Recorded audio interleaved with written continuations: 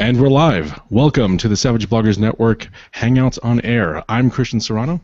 And I'm Ron Blessing. And tonight we have with us co-creators of Melior Via's Thin Blue Line, Jason Marker. Hey, guys. And John Dunn. Hi, guys. Thanks for the opportunity to be here. Yeah, thanks for joining us on the show, and thanks for reaching out, by the way. We really appreciate you having us here, or joining us here, I should say. We've been talking about Thin Blue Line on the podcast for a while, for a number of weeks, so this is really exciting for both of us. I have to ask, how bad are we butchering the name of your company?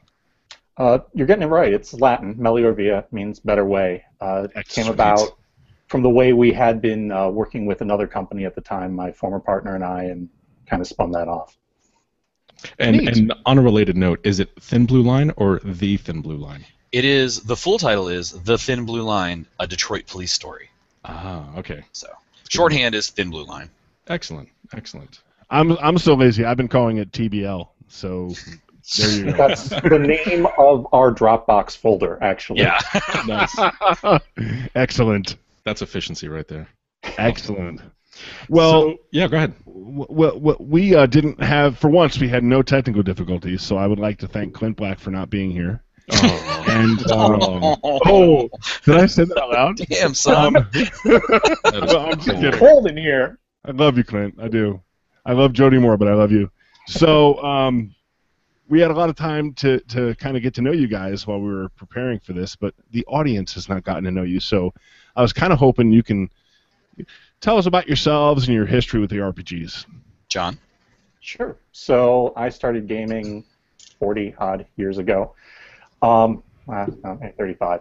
And started with D&D, played everything all through grade school and into high school and college. Started freelancing.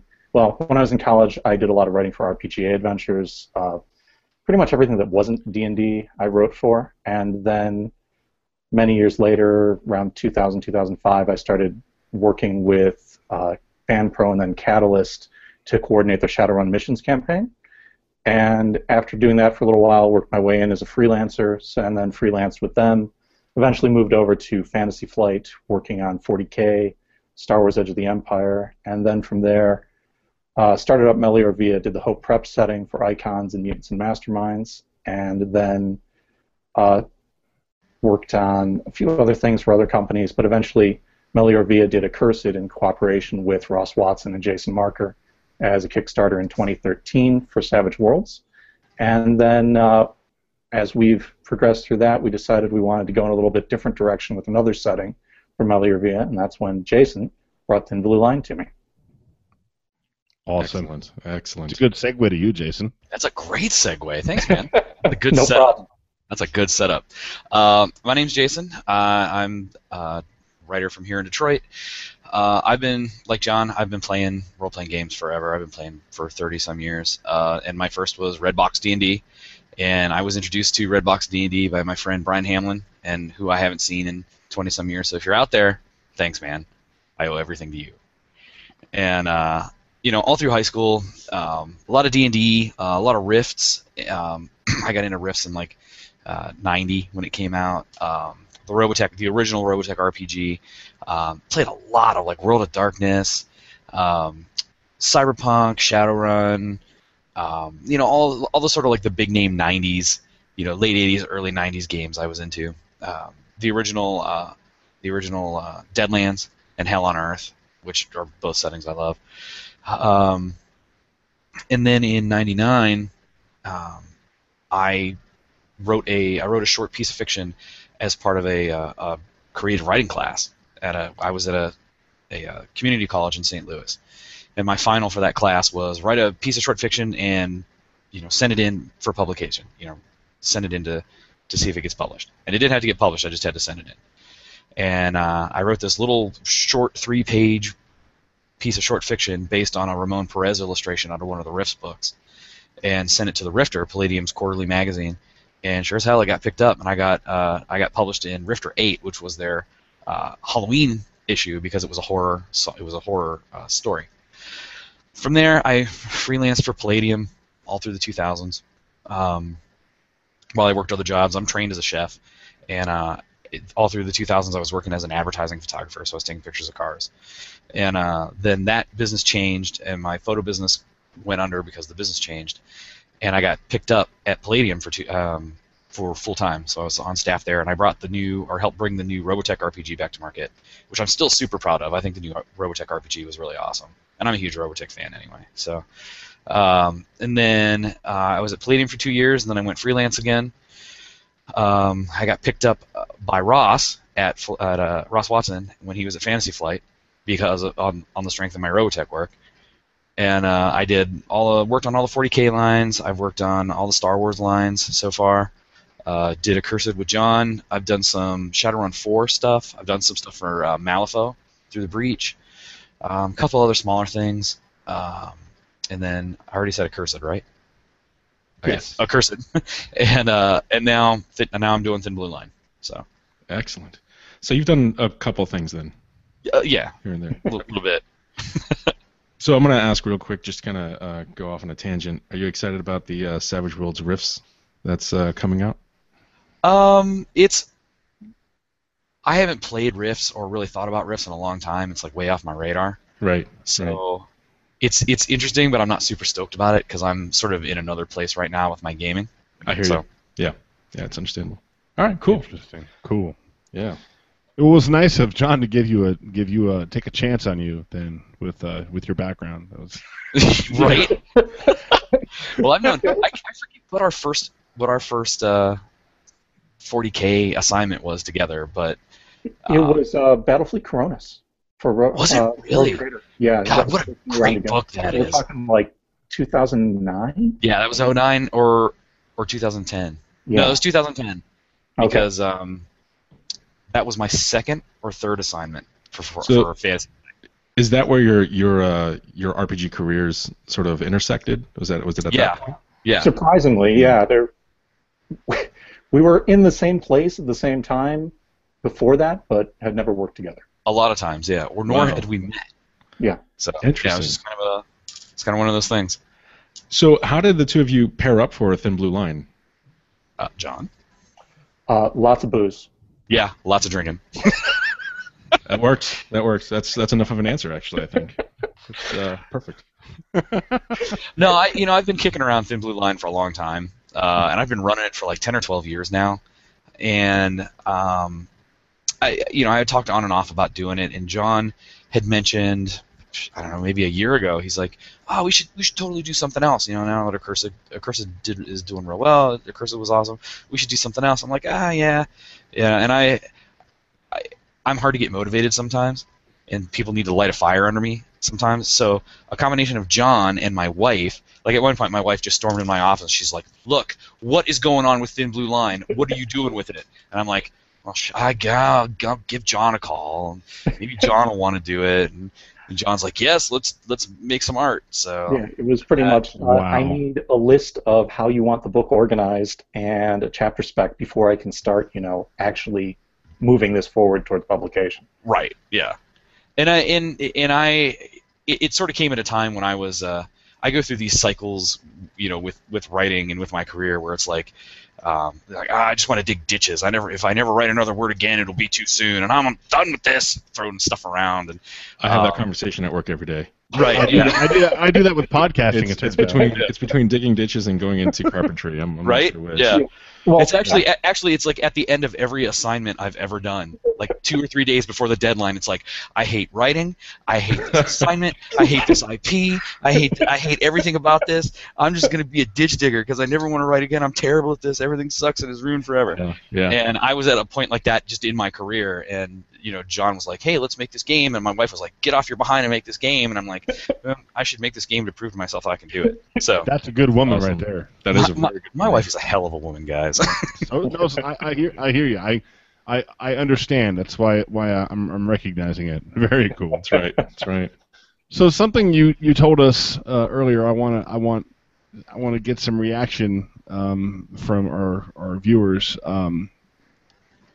You had an original game system that you ran the Thin Blue Line campaign in. Yeah, Thin Blue Line. I originally developed it when I was still when I was still freelancing for Palladium, still heavily into Palladium games and everything, and primarily playing Palladium stuff. I ran Thin Blue Line as a Beyond the Supernatural game. Wow. Because that's Palladium's modern horror setting, and creepy. I mean, from good. the settings It's a good it's a killer setting. yeah. That's the one that was originally called Hellspawn, right? And then No. You're thinking Nightbane. Okay, Nightbane, because Nightbane, which is another Nightspawn. Yeah, that's what it was. Which is another really rad setting that I actually crossed over with Beyond the Supernatural when I was doing my Thin Blue Line stuff. There you go. Because there's a lot of in Nightbane. There's a lot of body horror, and I love body horror. I like that kind of Cronenberg, The Fly body horror kind of stuff. And there's a lot of that in Nightbane. So I moved that. I sort of crossed that into Beyond the Supernatural when I was putting Thin Blue Line together originally, and it was just a thing that I was running at conventions and at home for my friends. It was never really a campaign. It was never going to be like a book or a source book or anything. It was just hey, let's do something, because I've lived in Detroit for 12 or 13 years now, and it was just one of those things. Like, man, this town is weird. Let's do a rad setting. Let's play some rad games in Detroit. So that's pretty much how it came about. And I like it. You were talking about the pitch process before. One of the big things we did. About 3 months ago, after we were already starting down the path pretty well, I guess it was more than 3 months now. We've been doing this for a while. I went up to Detroit and hung out for a day with Jason, and we did just a really solid tour of the city where he, showed me a lot of the things. I'm from Cleveland. I've been to Detroit before, but I hadn't experienced the way that his private tour turns it into, because he showed me a lot of the buildings, gave me a lot of history of it, and pointed out things and said, okay, here's where this ghost story happened, here's where this haunting happened, here's the origin of this curse. And it was really just amazingly enlightening to see how much of that was going on, and then also to see how the different neighborhoods of the city have changed over the years. I mean, everybody thinks RoboCop and Urban Blight when they think Detroit, and there are elements of that, but there are also a lot of places where you see people, hanging on, some by their fingertips, some doing really well, and the contrast between that is just really something to see. Mm-hmm. Yeah, the city is huge. You guys might not know this. The city is 142 square miles.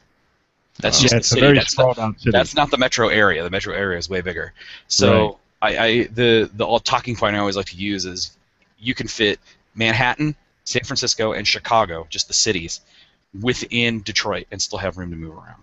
Wow. Yes. At its height, there were 2.5 million people that lived in the city of Detroit. There are now fewer than 700,000.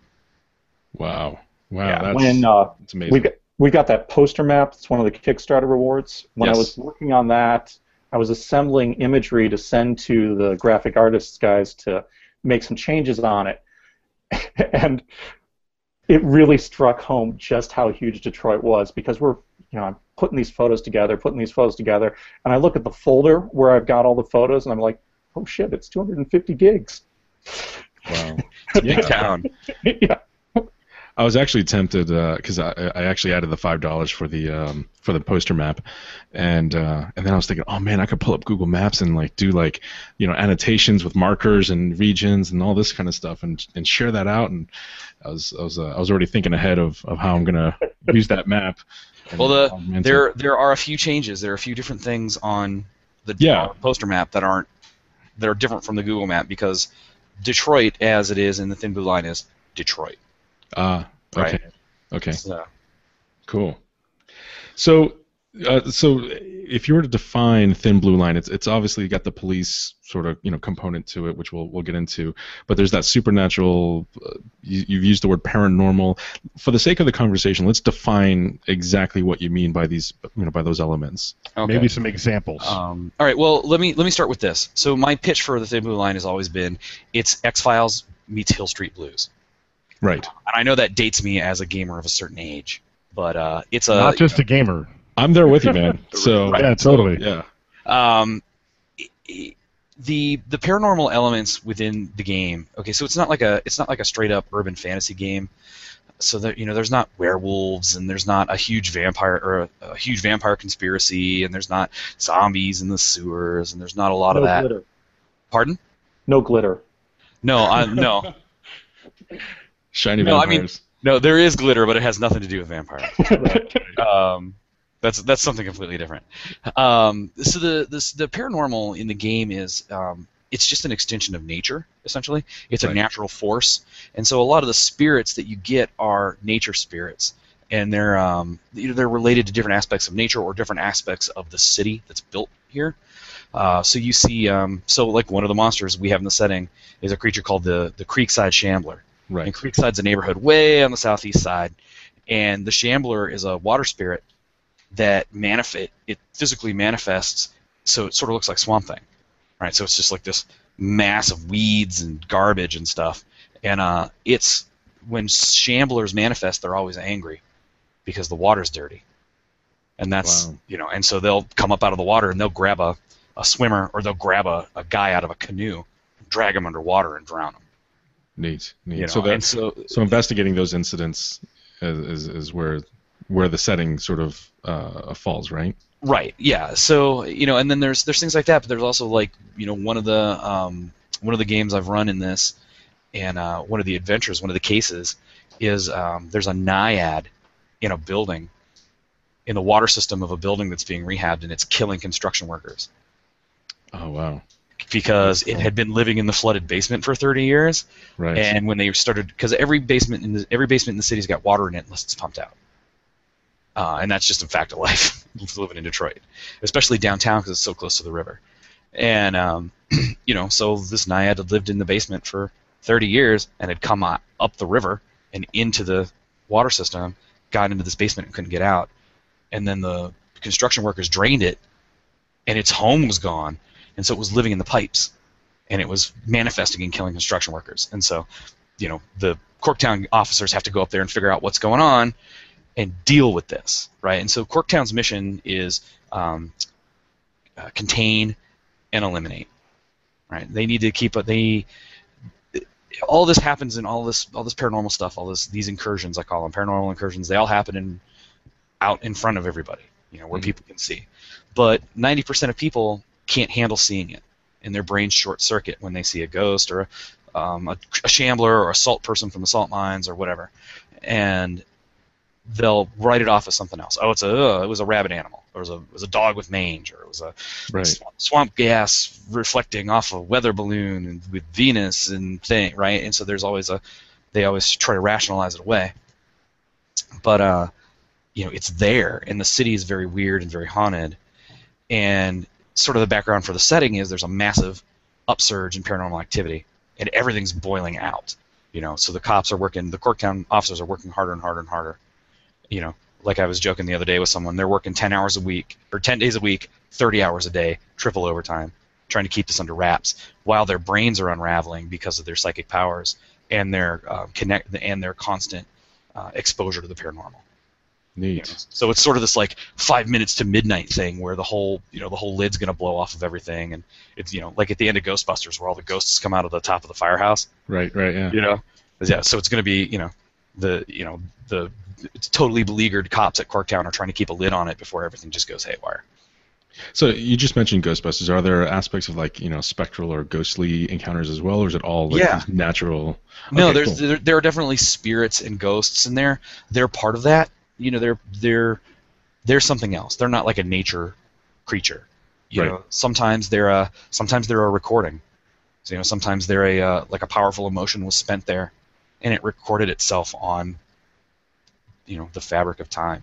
Right. And so in Corktown, in the Corktown neighborhood, which is Detroit's Irish neighborhood, that's where the game is sort of set. At the intersection of Trumbull and Michigan Avenue, that's where Tiger Stadium was for about 100 years. And it's gone now, but the field is still there. People still play baseball on it. People play historic baseball, and they have picnics and stuff there.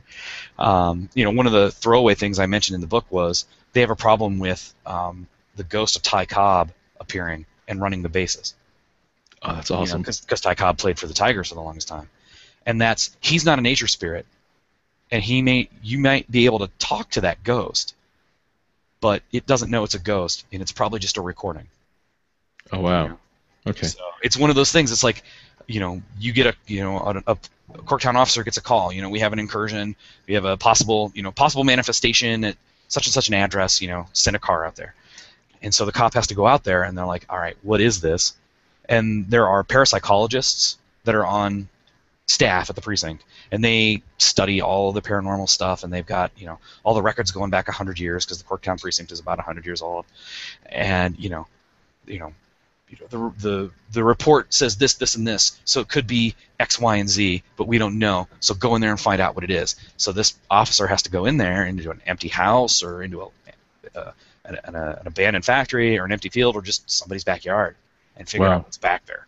And if it could be just a pattern ghost, which is like Ty Cobb, just like running the bases, or it could be a golem or a shambler or salt people or dogmen or something horrible back there. Or it could be some druggies that are really just strung out. Exactly. Right. That's another thing, because they are still dealing with the regular mundane day-to-day crime that happens in the city. Right. So when a Corktown officer goes on shift, they get their briefing from the duty sergeant. They get their stuff on. They get in their car. They pull out onto Michigan Avenue, and they're on patrol for 8 or 10 hours, and they're dealing with all the regular stuff that police officers in Detroit deal with. The mundane, quote unquote. The mundane stuff. Right. But then they could get a call on the special frequencies with the special 10 codes, and it's like, we've got a manifestation in public. I need 10666 over in the. Exactly. Yeah, you read the thing, right? Yeah. And there's nothing to say that it can't be a combination of the two, right? Strung out druggies interacting with something. Well, and that's where it gets into. So there is magic in the setting. So all the cops are psychics, right? Or they are mundane people that have run-ins with the paranormal, right? And their eyes have been opened and they can understand this now. And there's a couple of arcane backgrounds associated with it too, right? Right, yeah. There's arcane background psychic, arcane background nullifier, Mm-hmm. which basically is immune to psychic powers and dampens psychic powers around it. But there is magic in the setting. But is this a family-friendly podcast? Mostly. Relatively speaking, yeah. All right. Sorry, kids. In the setting, magic is for assholes. Okay. That was kind of a magic. mantra. All magic is ritual magic, and it requires a blood sacrifice. Okay. Oh, okay. Cool. So decent people don't use magic. Yeah. So you talk about like druggies, getting maybe some crackhead or some junkie gets a hold of an ancient book, an ancient tome, and this will make me rich or this will make me whatever, and they kill somebody, and it summons a horrible creature. So that kind of touches on a question that Ron had. Ron, I think you were curious about mechanics regarding supernatural. Yeah. Can you tell me a little bit about some of the mechanical things that you've done to bring this stuff to life in Savage Worlds? Like what, the creatures or the psychic powers or like a specific. Powers. Obviously, there's a pretty straightforward paradigm set forth as far as the way creatures work. Right. But I'm more interested in what you're doing with like arcane backgrounds and things like that.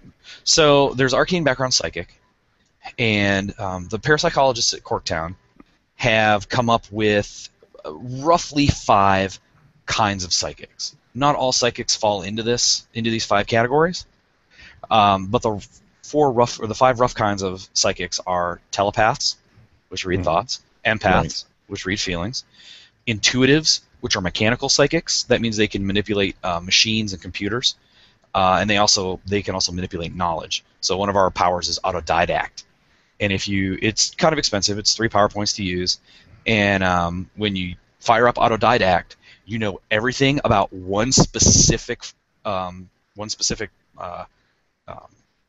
Knowledge. One specific subject for 1 hour. Oh, nice. So I ran a demo last night, and the guy that was playing my intuitive used autodidact so that he would know everything about ancient Egyptian death cults for 1 hour because he needed it, and he was fantastic, and that was his power. So those are intuitives. Then there are Vitruvian psychics, who their powers are more for boosting their own abilities, so that they can jump higher, run faster, shrug off bullets, jump 10 stories out of a building and not get hurt, see in the dark, hear things that normal people can't hear, and they can also heal.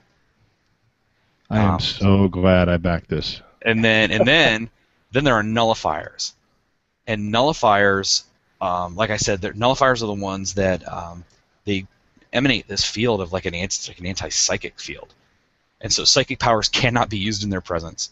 Creatures flee from them, and they can't be affected by psychic powers. Which means, while they can't be possessed or whatever, they also can't be healed, and they also can't be buffed. Ooh. You know. That's pretty cool. Yeah, so nullifiers are powerful, but they, that's all they can do. Yeah, They can't get any benefits from their teammates, and their presence actively hinders their teammates. Thankfully, nullifiers are super rare. And then yet I want to play one now. Right. Yeah, they're super awesome. They're super awesome. And then so using psychic powers is really hard on you. Yeah. And so to reflect that, we came up with the Delirium and Reason Tracker. And it's a 5-point system, 5-rank system, and it starts at Perfect Reason and it ends at Total Delirium. And Perfect Reason is like me and you and John and Christian, right? Well, just regular guys, right? Well, none of us have psychic powers, and we're just regular people. And if we see something crazy, that's a dog with mage. That's not a hellhound. Right. Right. That's not the dog man. If you have psychic powers, or once you see something for real, once the scales have fallen from your eyes, then you go one step down on the Reason Tracker towards Delirium to Irregular. Interesting. And there are bonuses and penalties to different skills that you get as you go further along the track, because you become more and more detached from humankind. And at pure Delirium, essentially your spirit detaches itself from your body and becomes a ghost. Oh wow! So your body's still alive, but your soul or spirit or whatever you want to call it just takes off, because it's become a thing of pure paranormal, essence. So at that point, is it essentially just like an empty shell, like your body? Yeah, Wow. yeah. Your body's still alive, but it's a vegetable. Oh wow! It's in a vegetative state, and it'll never come back. You can't get back, and there's no way to get back to Perfect Reason, but you can stave off the madness by constant psychotherapy. There are therapists there are regular psychologists and parapsychologists working in the Corktown precinct, and the officers have to. If you're going to work at Corktown, you have to submit to therapy and group therapy and analysis. And moving a step back toward Perfect Reason is an edge purchase. Right. In the game mechanics. Yep. That is really, really awesome. Yeah, and a lot of it, some of that comes through, role playing and stuff like that. Some of it comes from mechanical stuff. One of the mechanical ways to have that happen is if you roll a critical failure trying to activate a psychic power. Oh wow! Yeah, That's that's where it gets ugly, because it's like, well, I can use this, and the more you use your psychic powers, the crazier you get. So, it's one of those things. It's like, I can do this. I can see in the dark, or I can know everything about ancient Egyptian death cults for an hour, or there's a cost and a risk. There's a cost to it. Yeah. And this was a system we wanted to put together because we felt we liked the sanity mechanic from Savage Worlds, but we wanted it to tie in a little bit better with our world setting, and that's why we sat down and worked this out and thought this would be a better way to make the whole thing a little bit more visceral and specific to Thin Blue Line. Right. I like it a lot. And then the officers who are mundane officers but who have had run-ins with the paranormal, who can see, who can understand, the ones that are at Corktown, they have defenses against psychic powers. They're tougher. Their minds are stronger. They're still unraveling, but they unravel at a slower rate. Right. They're Yeah. Yeah, and that's their trade-off for not being psychic, is that they're towers of will. So less sensitive to. Yeah. Right. Yeah, and there's an edge you can. Is that an edge or a flaw, or an edge or a hindrance? Edge to start with, jaded, I believe. No, Jay, I'm talking about detached psyche. Oh, I'm sorry. Yeah. Is detached psyche an edge or a hindrance? I don't remember. Well, I just leave it as an item of suspense for those who are. Yeah, but detached psyche is awesome. You've had such a horrible run-in with the paranormal that your psyche becomes detached, essentially, and it's sort of like rattling around inside your body. Wow. Rattling around inside your head, and it makes you completely immune to psychic powers. Neat. Sort of like a nullifier is, right? But it's one of those things like, yeah, you can't be fooled and you can't be possessed, but you can't be healed. It is a hindrance. And you can't be protected. Yeah, it is a hindrance. It's a hindrance. Okay. So, out of curiosity, Accursed, if I recall correctly, it leveraged some elements from the Horror Companion, correct? And does this also leverage some components from Horror Companion, or is it its own thing altogether? Absolutely. So one of the things we were looking at when we were putting the book together was the bestiary. We've got a lot of specific creatures that we want to put in, but the Horror Companion has a fantastic bestiary that's extremely comprehensive. Yeah, and it does. there just is not a good reason for us to reprint or recreate a lot of those creatures when they're readily available in the Horror Companion. Mm-hmm. And then there's a few edges and a few hindrances that we also went, yeah, this from the Horror Companion, it really fits the tone we want for the setting. So we are strongly recommending that people use that as well. And you mentioned rituals earlier. Is that also using rituals from the Horror Companion, or is it its own creation as well? The rituals are largely an NPC thing. Okay. So that's not something we really delve into as much. Right. Okay, so that's not something players would opt into, but more something that the GM would use as a tool for the story with NPCs. Mm-hmm. Okay. Yeah. Absolutely. They are a plot device. Yeah, That's right. I mean, I used it as a plot device. I ran a game where the players were actually firefighters in Detroit Fire Department. They were a rescue squad. They call them tactical response teams for some reason in the fire department.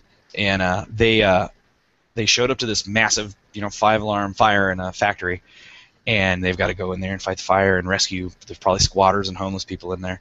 And it starts out as fighting a regular fire, and then they get in the basement and they find the fire elemental and all the salamanders down there Nice. because somebody accidentally summoned them. Wow. Very So cool. like a bunch of homeless people squatting in the basement trying to keep warm, and they started a fire, and they had this ancient book, and somebody got burned to death, and the fire elemental showed up, and then the fire elemental summoned a whole bunch of salamanders, and the wheels came off. I just call that as being resourceful. But, Right? I mean, you got to get creative, right? That's awesome. Yeah. So one of the things that I've been liking is the blog posts that you guys have been doing, No, thanks. and you've given us a lot of examples right out of those. But specifically, the posts themselves, are those out of the book, or is this like complementary to the book? A little bit of column A, a little bit of column B. Okay. Cool. Well, that was an easier question than There you go. Glad I could help. The stuff that will be in the book is not necessarily, that we're putting in a blog post, is not necessarily a final draft. Sure. A lot of it's earlier drafts than what went into, even what went into the playtest player's guide. That Makes sense. that back for the record, I don't think we mentioned it in pimping the Kickstarter. As soon as you back the Kickstarter, if you go to the first update, you can grab the playtest player's guide right away. So you're getting something immediately. I wish I had read that properly, because I would have looked at that already. Yeah, same here. Oh, man. Oh, got no no. I got my face. Well, are there any particular posts that you've done so far that are like personal favorites? What about you, John? Do you have a personal favorite? Well, the one that I think I contributed the most to was the one where we talked about St. Agnes and the biker gang. Yeah. Gosh.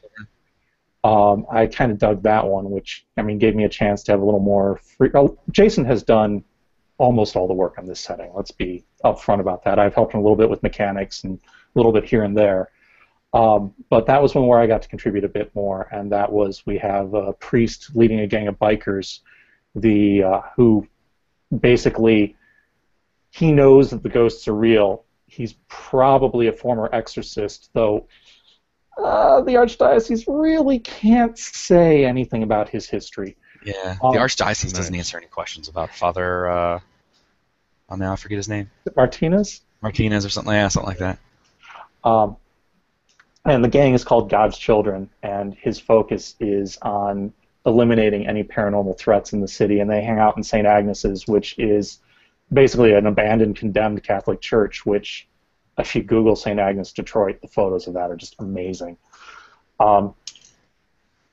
And so we've got this gang of bikers that is going around fighting the paranormal, but the big problem is they acknowledge that the paranormal exists. They want people to know about it because they're under the impression that if people know about it, they'll be better able to combat it. And that's pretty much the exact opposite of Corktown's philosophy. So that makes, kind of a really nice contrast there between the two groups and makes them a real thorn in the side of all the officers. So according to the mass public, you just have a bunch of crazies out there that are like spouting all this stuff. And absolutely. Yeah. Right. Yeah. Cool. That's a cool dynamic. Yeah. Yeah. I think mine are. I have two. My two are the Crash of XA908. Oh yeah. And the Salt People. Yeah, the Salt People was really cool. I like that one. That was really cool. So, why a police story rather than say, private investigators or like some secret government organization or whatever, It just appealed to me when I was coming up with the ideas for Thin Blue Line, way back in the early 2000s.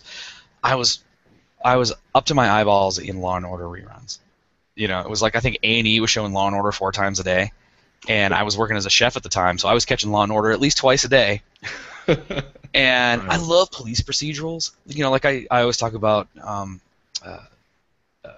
Hill Street Blues, which is the police procedural. It's one of the best shows. That song has been in my head since the beginning of this show, by the way. Awesome. It's one of the best shows that came out of the 80s. It's such a fantastic show. Yeah. And that sort of, you see the aesthetic in that precinct in Hill Street Blues. The building is falling apart. The cops are at their wits' end. That sort of like desperation in them, trying to hold the fabric of the city together. And I just love police procedurals. And I like buddy cop movies too. And I like all that kind of stuff. And combined with, I just love horror. I love modern horror. I love body horror, and I love that sort of alien Cthulhu Lovecraft horror, right? So all that came together, and I was looking to do this horror game, and I'm like, what if they were like cops? What if they were like psychic cops, and they were secret? And I needed a way to isolate them, so I made them secret. I put them in Corktown, and in the setting, other precincts in DPD believe that Corktown is where losers and washouts go.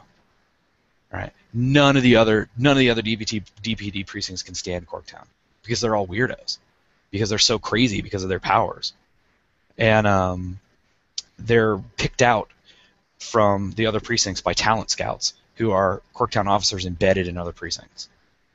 And a talent scout will suss you out. Maybe you manifested a power at a crime scene. Maybe they just felt it on you. Maybe they could just tell by the way you acted. You got some disciplinary problems. Maybe internal affairs is on you for something. And a talent scout gets wind of that and sits you down and says, "Hey, I have an offer for you. Why don't you take this transfer, and we'll get you the help you need, or we'll get you, we'll get you the revenge against creatures that you need, or we'll, whatever, we'll help you out." And so they're all funneled down into Corktown to fight the supernatural.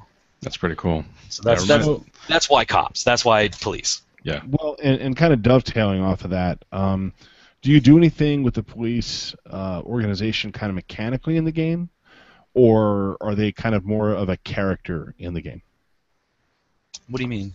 So like East Texas University has mechanics that specifically incorporates university life into gameplay. You have to take tests, and you have to, that sort of thing. Your funds are sometimes affected by, right. semester to semester. Right on. Mechanically, there's a hindrance, which is vow to serve and protect. Mm-hmm. Right? And there's an edge, which is legal authority. So you can, be a cop that way. And then a lot of that other stuff is role playing.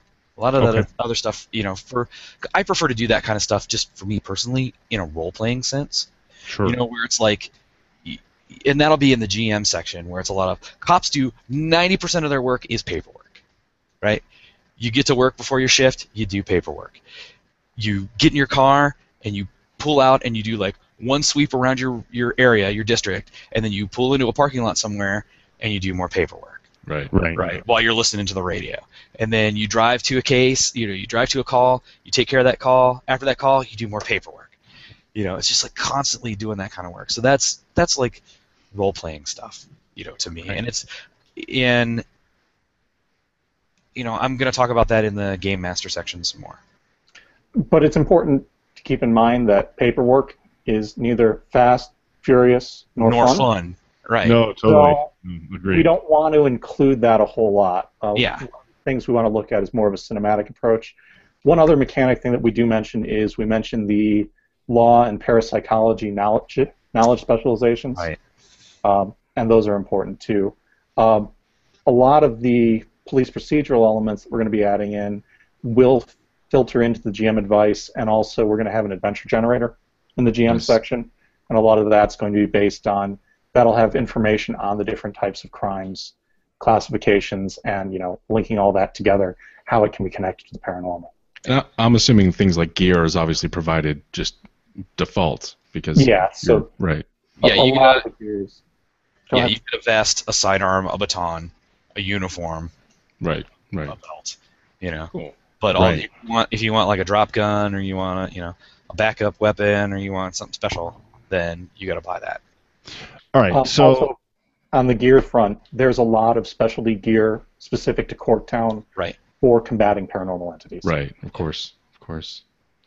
So what if I find Thin Blue Line to be an interesting concept, and I'm a Colorado Avalanche fan? Mm-hmm. And my first inclination is I can't do anything in Detroit if I'm a Colorado Avalanche fan.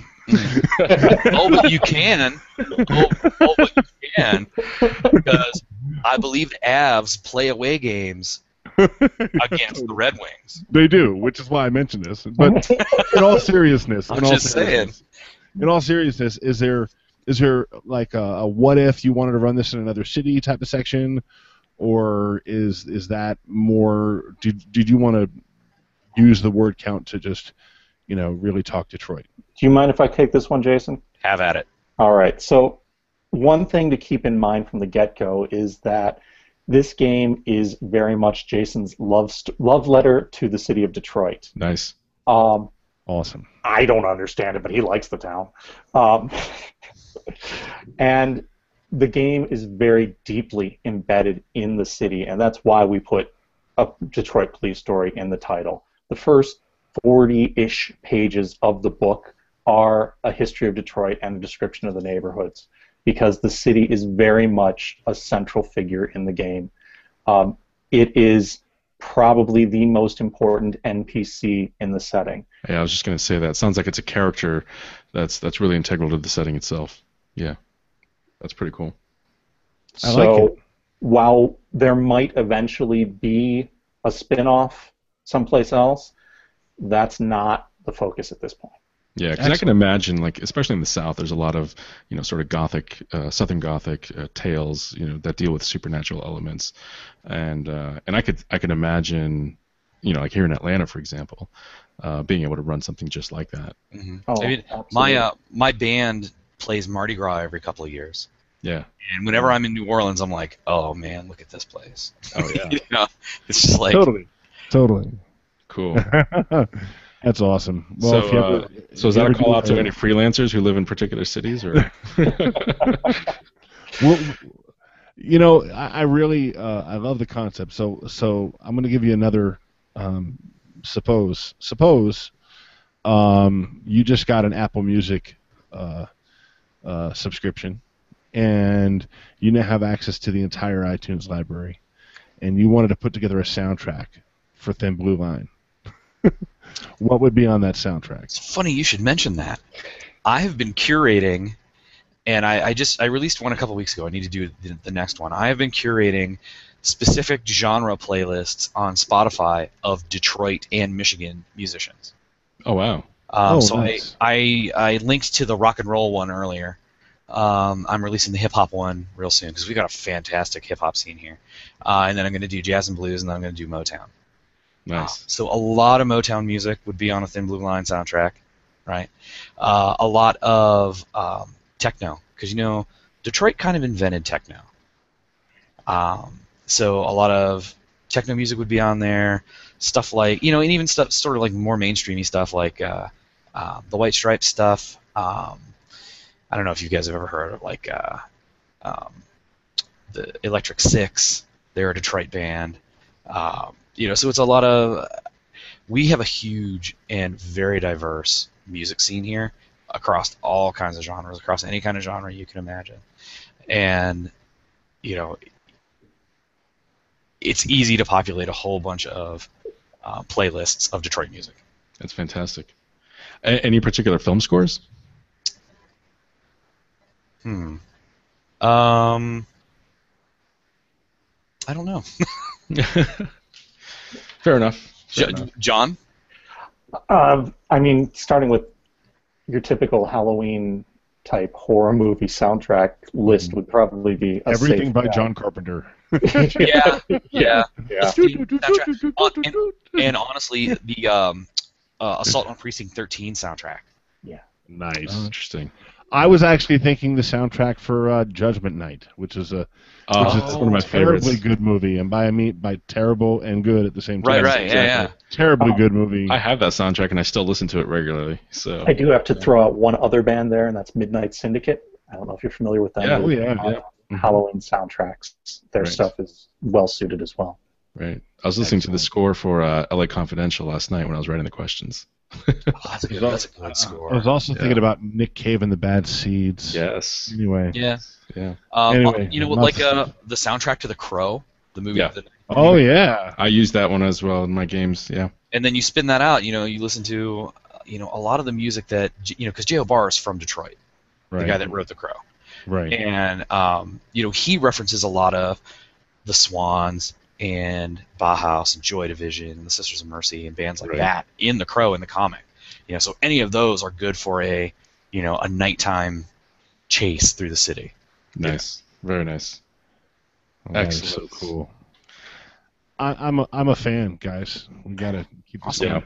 Glad to hear it. Do you have any like future supplements and stuff in mind, or are we just not talking about that yet? Where are we at with that? We got to get this book done first. We're still, as of right now, we're still about $3,000 away from funding on the Kickstarter. So Right. we are concentrating real hard on that. Right. We did have 5 authors volunteer to write one-sheets for us as a stretch goal. We'd really like to hit that, though that's still a little ways off. Yeah. And there are 7 days as of right now, correct? As Okay. of noon today, there were 7 days. So Right. we're in crunch time. If you're on the fence and thinking about it, that would be a great time. Yes. Yeah. Really use your help. Let's make this happen. I'm totally stoked for this setting. So, what happens if the Kickstarter doesn't fund? Are we just done? We will have a long conversation about that. Okay. Oh, Fair man. enough. All right. So for all of you watching, let's make this happen.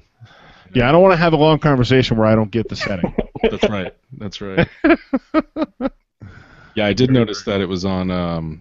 So I subscribed to the email notifications from FRP Games just to kind of see what's coming out and when. And they did mention Thin Blue Line in October, so I didn't know if that was just an accidental slip or, just sort of. We have preemptive. solicited it for October. We have a print distribution partnership with Studio 2 Publishing, and we expect, if the Kickstarter funds, to get it to them so that it will hit stores in October, Right. which means we plan to get it to our backers before then.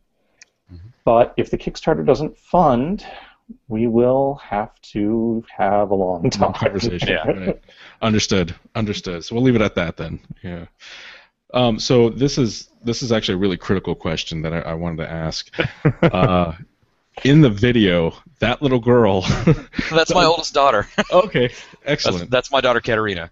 That's so cute. She hung out with us when we were filming that day, and that was about the 8th or 9th take. And there are way better takes than what you see in the video. But the guy who filmed it thought that was hilarious because she was just like, "You get a haunted city, Daddy, jeez." So yeah, that's my daughter. She's pretty rad. That's awesome. I'm so glad I asked that question. That's fantastic. Can I give you a follow up? Yeah. The bar that we filmed in at the beginning. Yeah. That is one of the oldest bars in the city. It's a place called Abix Bar. It's on the southwest side, and I actually ran my demo there last night. And it is the coolest place. Awesome. It looks cool. And it's a straight up small neighborhood bar. The guy who owns it now, Eric, he's the 6th generation of that family that's owned it. Oh, that's fantastic. Yeah, and his great granddad, I want to say, or his great uncle, built that building in 1907, and then sold the building and the bar to his great-grandfather in 1910. Wow. So Wow. pretty cool. So that raises an interesting question then. The locales that you have in the setting, Uh-huh. are they owned by? Do you use the same real names or do you alternate the names? Or That's all real. 99%. 99% of it's real. Except for the companies most likely to sue us. Right. Yeah. That's really cool. Like Roxxon. So a fan of the setting could literally go to Detroit and be like, I know this place. Yeah. Exactly. That's Exactly. And cool. if you look through the player's guide, we're using photographs for a lot of the interior illustrations. So you can and visually identify it. That's awesome. Absolutely. Yeah. Very cool. Very, very cool. Guys, this is exciting. Yeah. Yeah, it really Thanks, is. man. Thank It you. really is. I'm glad I'm just, you're excited. I'm excited you're excited. So there were with Accursed, you had a crossover with Shintar, and I'm curious if you guys had considered, funding being successful and more products in the future, whenever that happens. Have you considered crossovers with other Savage World settings, like maybe East Texas University or Realms of Cthulhu, or anything else that exists? East Texas University is the one that people keep asking about, and if we are funded, I will definitely approach Ed and Clint and see if they are interested in doing something along those lines. Mm-hmm. I don't see Realms of Cthulhu or either of the other Cthulhu games being a really strong fit for us to cross over with, but Right. What about Agents of Rippers Oblivion? is another one that Agents of Oblivion could be a very strong contender. Rippers is something that I had a couple ideas for as well. Oh, neat. That might be a neat possibility. Cool. Neat. Oh, that's even more exciting. Cool. All right. I'm just looking real quick to see if there's any other questions that we had remaining. Ron, did you have any others? No, it's really cool because I started out kind of psyched for this, and I'm ending up like really psyched and feeling like I need to go get on Facebook and G Plus and start talking more about this. So the damn thing gets funded. Please do. Please. Please do. One thing that I don't think we have mentioned adequately is the patches and the dice are going to be a Kickstarter exclusive. And I don't think I've done an adequate job of letting people know that. So if that's something you're interested in getting, back the Kickstarter, because we won't have them afterwards. So along those lines, as you know, Savages are very enthusiastic about the action deck and having custom action decks for their settings. Do you plan to possibly do an action deck, or is there an action deck that you've seen, or action deck, a playing cards, a deck of playing cards that you've seen that would be perfect for using with the Thin Blue line? There are a lot of police decks out there. I'm not familiar with any brand names off the top of my head that I could recommend a specific one, but those could work.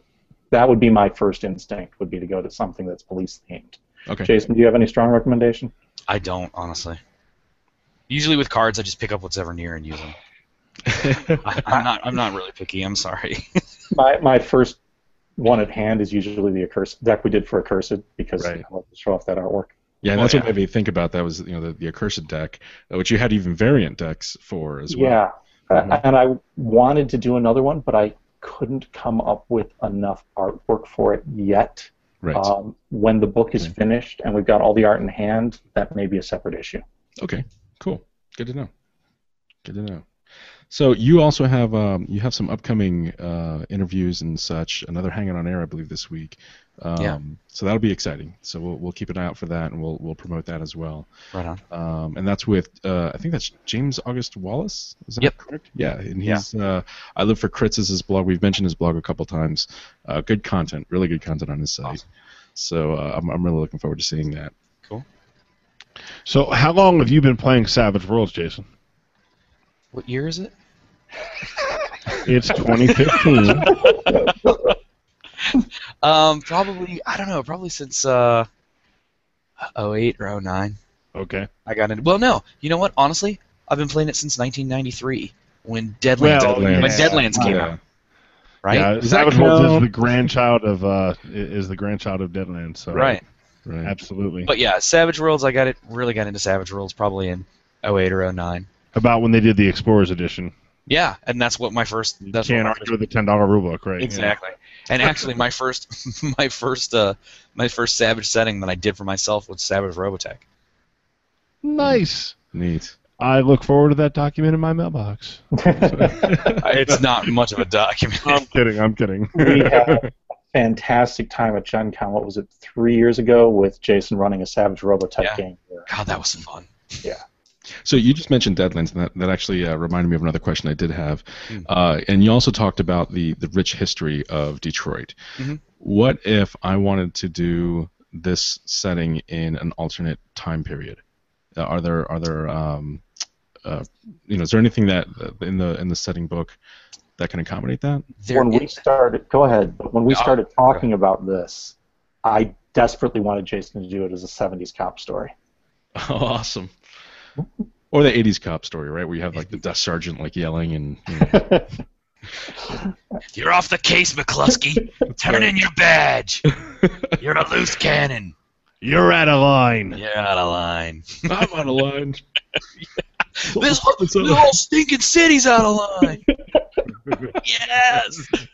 See, that's the thing, right? Like, for Thin Blue Line, I sort of think of it as a police procedural. I think of it as sort of dark, and I hate to use the word gritty because everybody throws that word around about Detroit, but kind of a dark, street-level gritty, kind of, ugly. People die real easily, it's kind of really terrifying. But if you wanted to play this as one of those, if you want to throw your badge across the desk at the sergeant, that's a totally legit way to play Thin Blue Line. Awesome. If you want to play it as a like an 80s, if you want to play it as a Lethal Weapon, please do. What about like noir? Like if I want to do Sledgehammer, yes. Oh, that's awesome. That would be hilarious. Oh my God. All right, project's over. Hell with this. Serrano, I'm gonna need your badge and your gun for that one. We're doing Savage Sledgehammer now.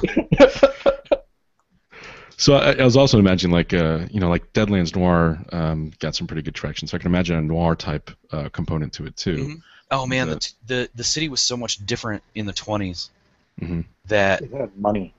it had a ton of money, and it would be like a completely different setting. It would be amazing. There are neighborhoods that don't exist anymore that existed in the 20s.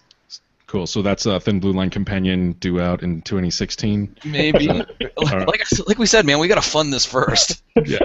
I hear you. Awesome. I hear you. Cool. All right. Well, good luck in these last 7 days. Yeah, Thanks. definitely. Thanks. I appreciate it. Definitely. We're gonna we'll be sure to keep mentioning it online and Tell your friends. Yeah, indeed. So we are nearing the end of the hour. Any last bits that you guys want to include before we end the show? John? Really, just the biggest thing is we're really excited about the setting. We really want to bring it to you.